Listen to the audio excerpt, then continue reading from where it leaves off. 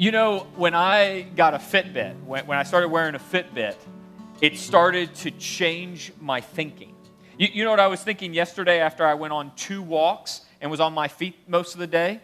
I was thinking, how many steps did I get? That's right.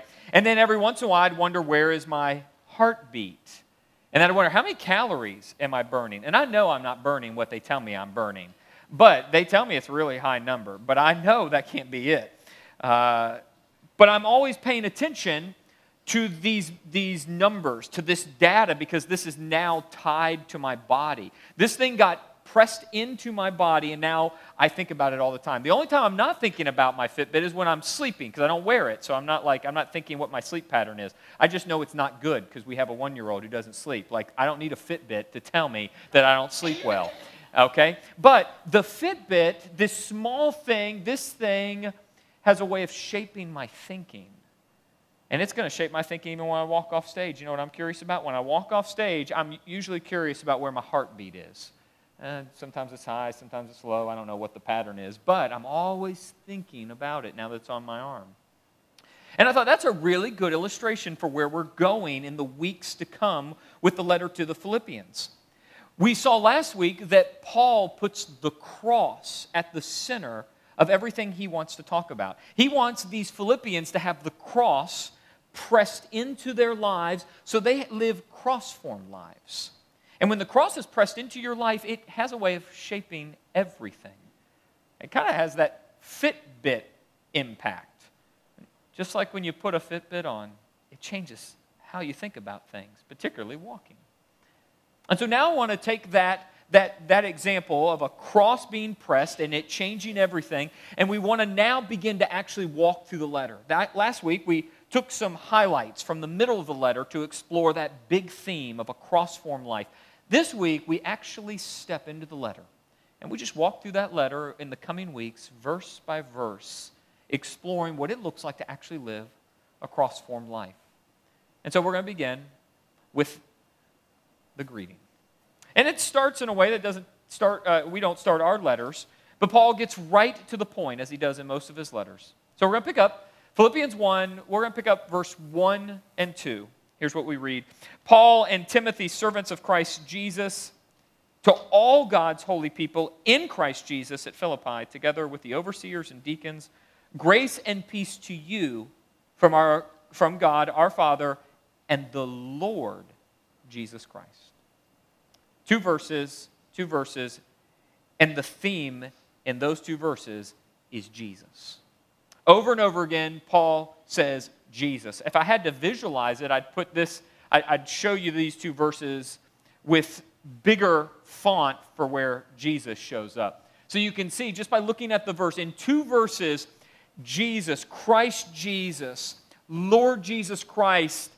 That's a big part of the opening of the letter, because Jesus defines who Paul is. Paul is a servant. That word there is actually slave. He's a slave of Jesus.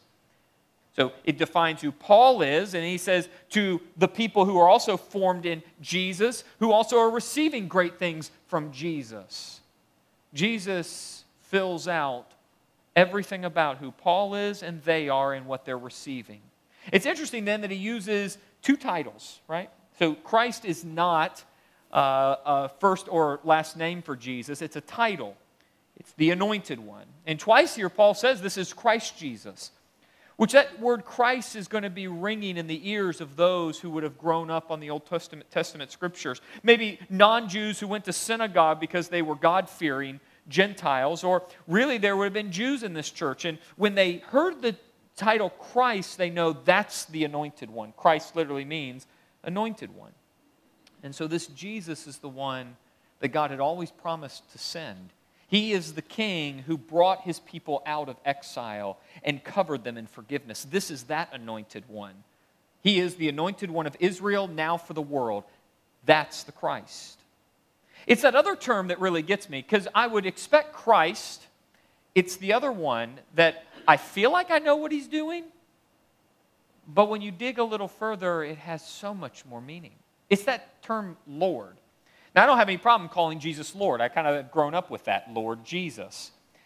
But when he says it to these people, it rings with a depth, with a meaning that is revolutionary. I don't mean like revolutionary, like big deal. I mean like subversive revolutionary. It's a subversive title because he's using that title to the Philippians. In Philippi, the word Lord was not a neutral title. So I want to take us to the book of Acts where we read about the first time Paul shows up into Philippi.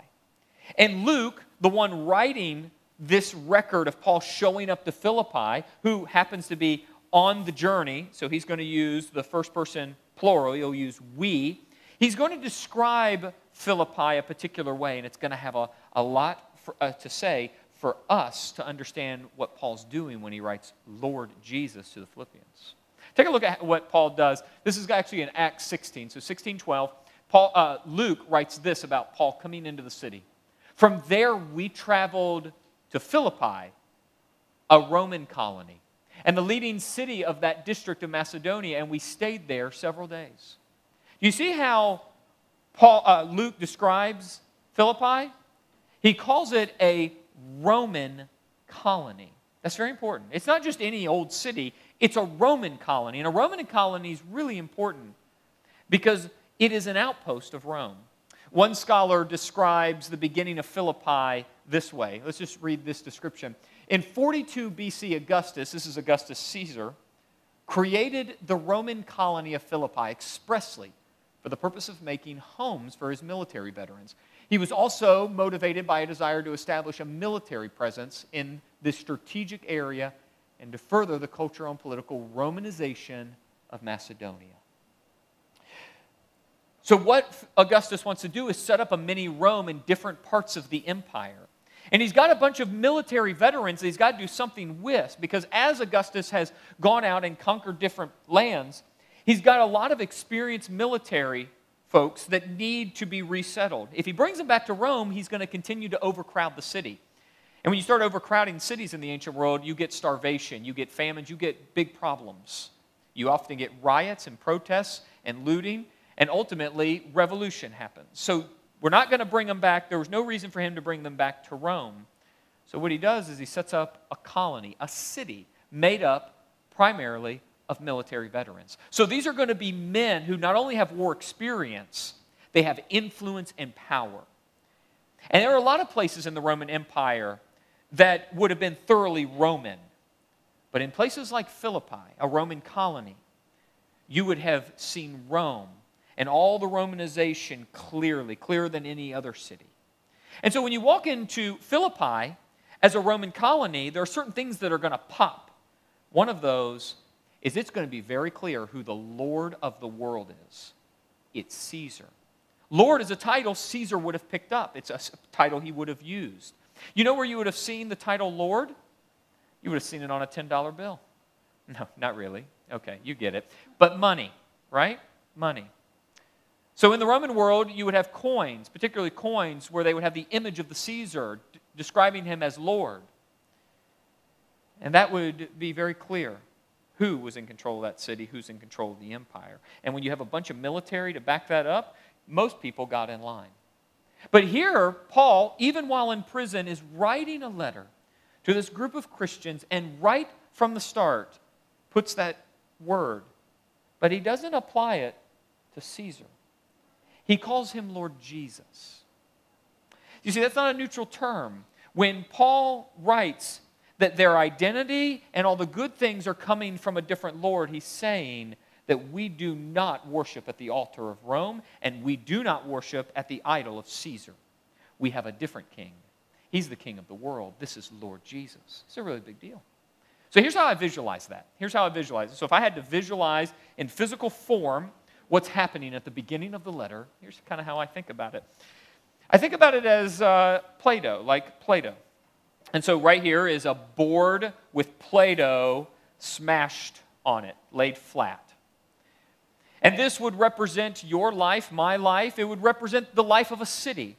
And in Philippi, there was a particular thing that was pressed into the life of that city. It was Lord Caesar. And so most people come around and their lives are shaped by Lord Caesar. And that has all kinds of implications. But when Jesus died on a Roman cross and then came back to life, and that news started to spread into the world, it was a challenge to the authority of every ruler or king of this world who claims to have preeminence. No, it is not Caesar. It is King Jesus who is Lord. And so Paul challenges the fact that Caesar would be imprinted. For those that can't see this, I just want to be aware, I've taken a $10 bill and pressed it onto the Play-Doh. That's what I've just done. But Paul has a different message. He says that there is a different king, a different Lord, and his sign is a cross. And so Paul says, no, your life, you early Christians, you believers, you followers of this different king, your life isn't stamped with the image of Caesar. Your life is stamped with the image of the cross. The cross has been pressed into your life. That means you have a different king. There's a different Lord. And so what happens for the rest of the letter is Paul wants to explore, what does it mean then for these early Christians, for this group of believers, to live a cross-formed life? A life where the cross, not Caesar, is pressed into the center of their everyday real life. That's what we're going to explore. So from the get-go, from the beginning, that word Lord sets the stage for this image, that a cross has been pressed into this community. And now he wants to explore, what does that mean? Like, literally, what does it mean? Let's take it from a general concept and get it down on the ground. Let's get it into people's homes. Let's get it into the workplace. What does this mean? That's where we go next. So now with the greeting and the opening of the letter done, I just want you to see that I did not put the $10 bill back in my pocket. All right, Austin, you can't take that. Don't take that at communion. All right. Okay, and John's over there eyeing it too. I see it. All right. So where is he going to go next? That's what we do now, is for the rest of the letter, for the next several weeks, we take that image and we press it into real life. What does a cross-formed life look like? Here's what he does. He picks up in verse 3.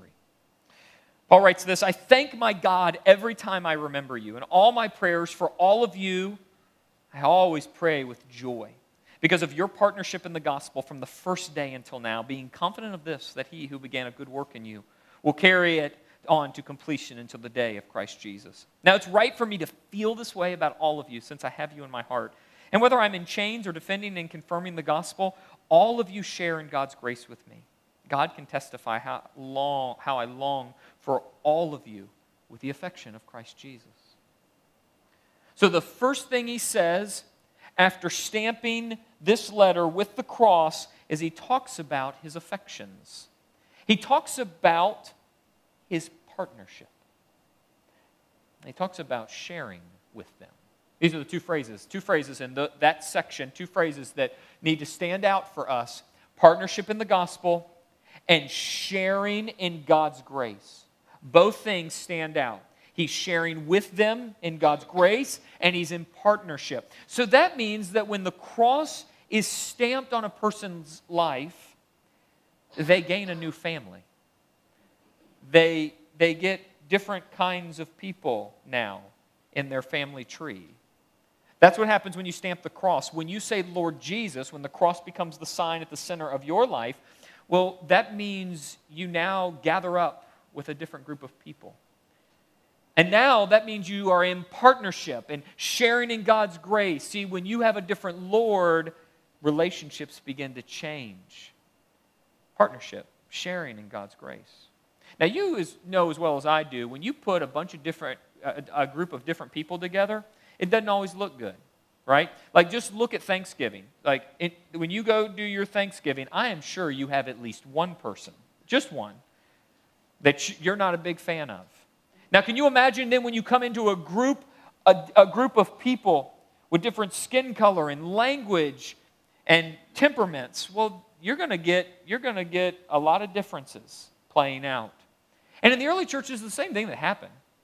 You had people coming together, they had stamped their lives with the cross, and yet they come together, and then it doesn't take long until they start to divide. That's going to be a challenge with the Philippian church. We're going to see it as we walk through the letter. But here he wants to elevate their unity and partnership But there is this one letter I want to at least acknowledge. When Paul wrote his letter to the Corinthians, what we call 1 Corinthians, right from the start, in the introduction of the letter, he calls them out for their divisions. I just want us to note that problems we might have today are problems that early Christians had back then. Take a look. This is what Paul writes, 1 Corinthians 1, 10 through 12. He says, I appeal to you, brothers and sisters, in the name of our Lord Jesus Christ, that all of you agree with one another in what you say, and that there be no divisions among you, but that you be perfectly united in mind and thought. My brothers and sisters, from Chloe's household, some from Chloe's household have informed me that there are quarrels among you. What I mean is this: one of you says, I follow Paul, another, I follow Apollos, another, I follow Cephas, another, I follow Christ. There in Corinth, that's a city about 450 miles away from Philippi, there in another thoroughly Greek and Romanized city, you had divisions in the church. This was a problem in all the churches. It's still a problem for us. We don't always get along. And yet, Paul calls them to a unity because their life is stamped with the cross. When you have a different Lord, you come under His lordship. That means there's unity. We're sharing in grace. There's partnership. This is the language Paul's using here. You know, there's one moment where Paul writes in another letter. It's another letter he wrote from prison. It's that letter to the Colossians, another church that had some division. And there's this moment where he describes the unity we have under the lordship of the cross, a cross-formed life. Here's what he says. I love these verses.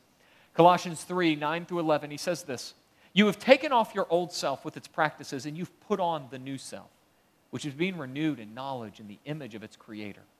Here, in a different kind of life, a new imaged life. Here, there is no Gentile or Jew, circumcised or uncircumcised, barbarian, Scythian, slave or free, but Christ is all and is in all. When you get the cross, those barriers put up between tribes and people groups, between skin color and language, between ethnicity and race, all of that falls. Those barriers dissolve when you come under the cross. Now, that doesn't mean the differences go away, but it means you can come together as one person under this lordship. When you do not have this lordship, you get a lot of division. You get people dividing on skin color and language and ethnicity and class. All of that happens when you take the cross away from the center of life. And Paul is giving a vision for what it looks like to be together.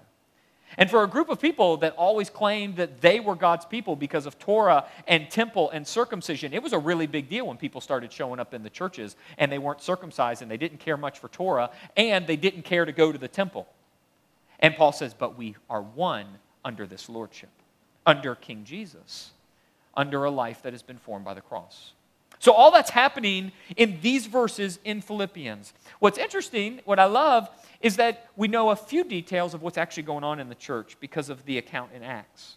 So in Acts, we know of at least two people that come to know Jesus, two people who have stamped the cross on their life and on the life of their household.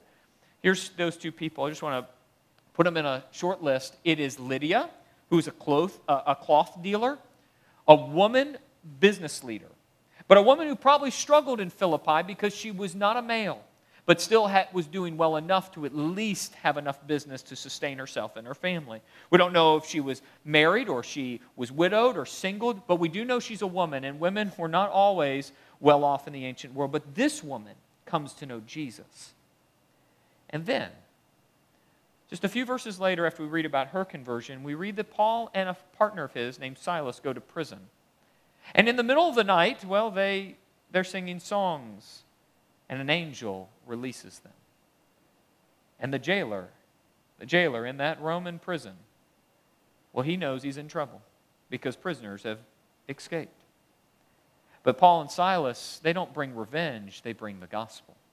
And that Roman jailer and his household come to know Jesus. They are baptized in the name of Jesus, of Lord Jesus.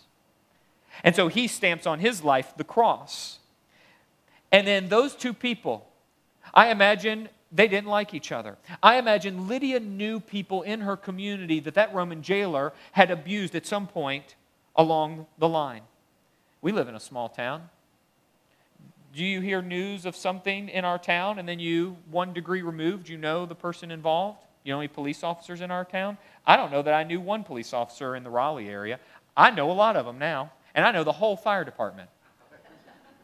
In a small town, people know each other. In Philippi, a town of about 10,000 people, I think we could be pretty sure that the Roman jailer and Lydia at some point had crossed paths. And here, because of the cross, they came together under the banner of Jesus, and they sat together in the Philippian church. Can you imagine?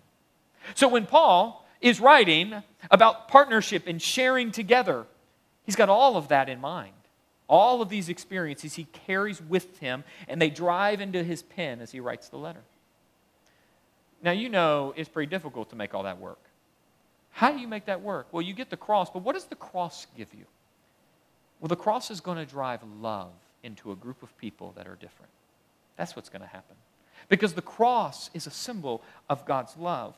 And then when you get the cross, you're going to get love. That means you're going to get forgiveness and you're going to get patience. You're going to get forbearance. All of that you get when you get the cross.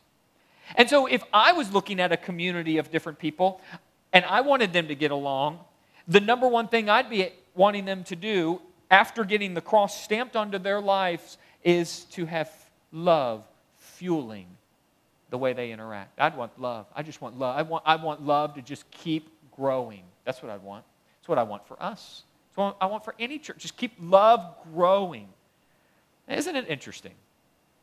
But that's exactly what Paul prays for. That's exactly what he prays for. So right after declaring that it is Lord Jesus, and that now because of Lord Jesus we have partnership and we're sharing together, and this diverse community has come together under his kingship, that the next thing he does is pray that love would grow. Let's look at that. These are the last verses this morning as we close this section of the letter. Paul writes this after everything he's just said. And this is my prayer, that your love may abound more and more in knowledge and depth of insight, so that you may be able to discern what is best and may be pure and blameless for the day of Christ, filled with the fruit of righteousness that comes through Jesus Christ to the glory and praise of God. That's what Paul wants for this church, that they grow in love. That they're going to discern what's the things we should bicker a little bit about to get us further down the road in the service of Jesus. What are the things that are best and pure?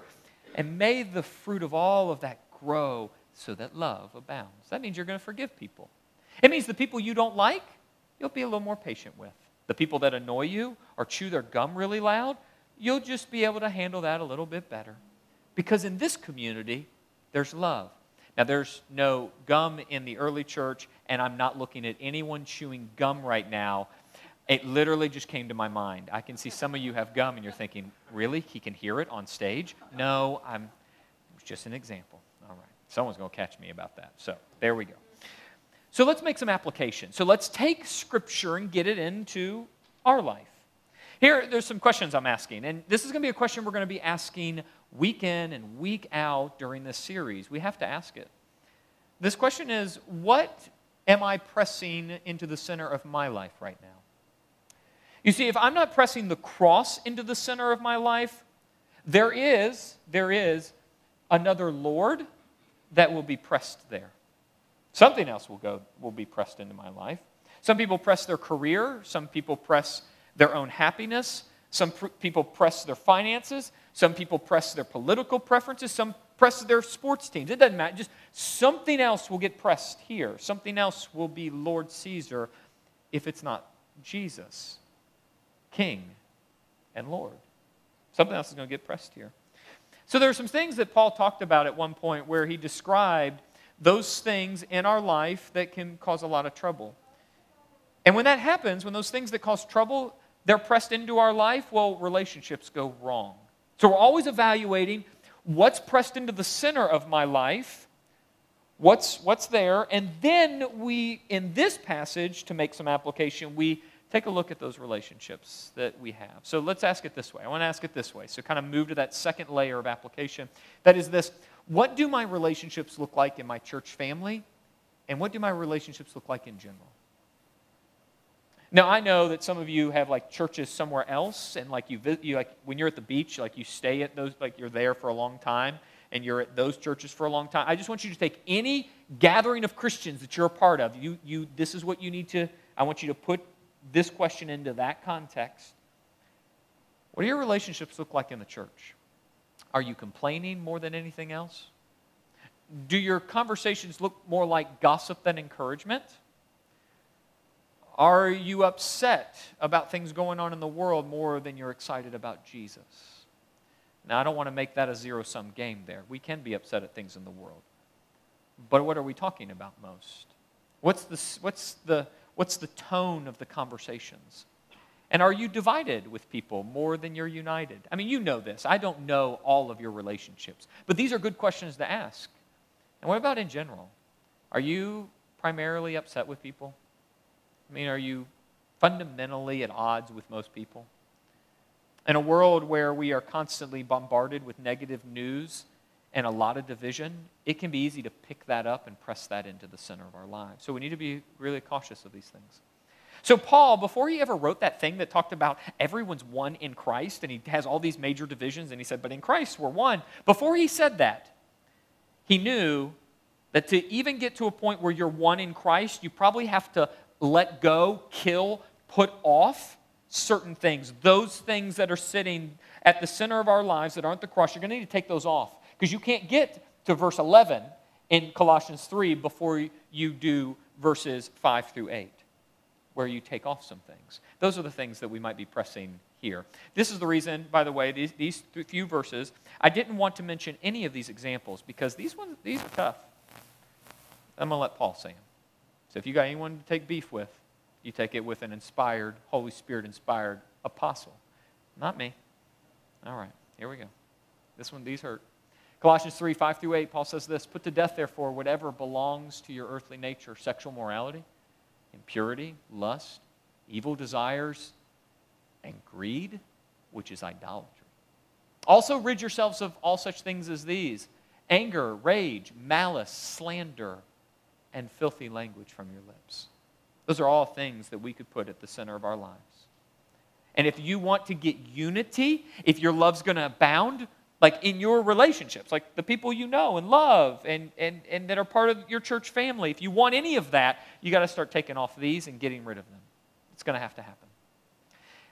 So another way you could say that is, as you're taking that off, you're putting on a focus on Jesus. That is, that your eyes align with Jesus above everything else. And what we're saying is that it's a cross-form life. It's the cross pressed in the center of our lives. But later in that letter, this letter of the Philippians, Paul describes what it's like for him to put Jesus at the center. I'm like making some motion because of the words he uses in this verse. He talks about pointing his vision ahead. Philippians 3, 13 through 14. But one thing I do, forgetting what is behind and straining towards what is ahead, I press on towards the goal to win the prize for which God has called me heavenward in Christ Jesus. That's what a cross-form life looks like. That's what it looks like to get along and to be united when you don't like everyone and they're different than you. That's what it looks like to be in partnership and to share in God's grace.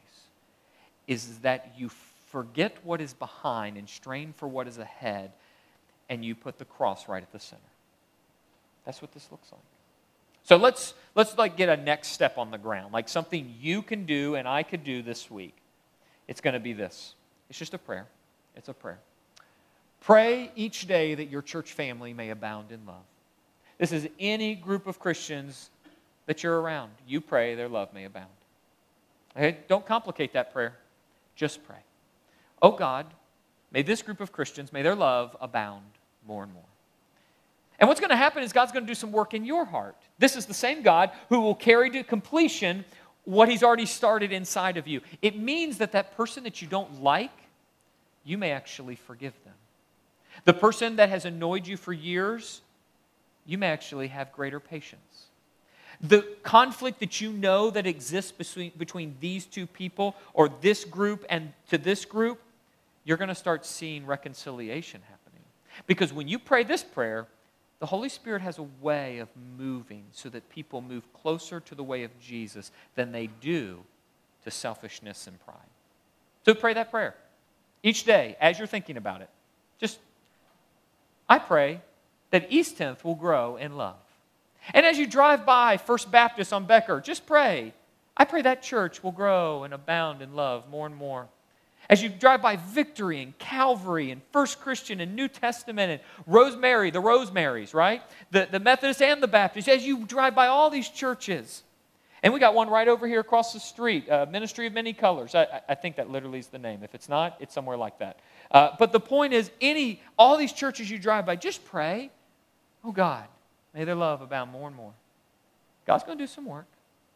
See, we are in this, in partnership, sharing in grace, but only under the lordship of Jesus. That's how all this works. All right, let me pray for us.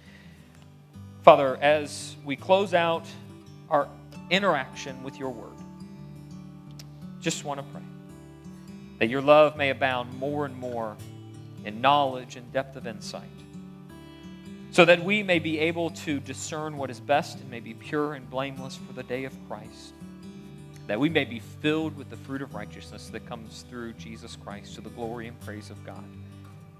And together we say, Amen.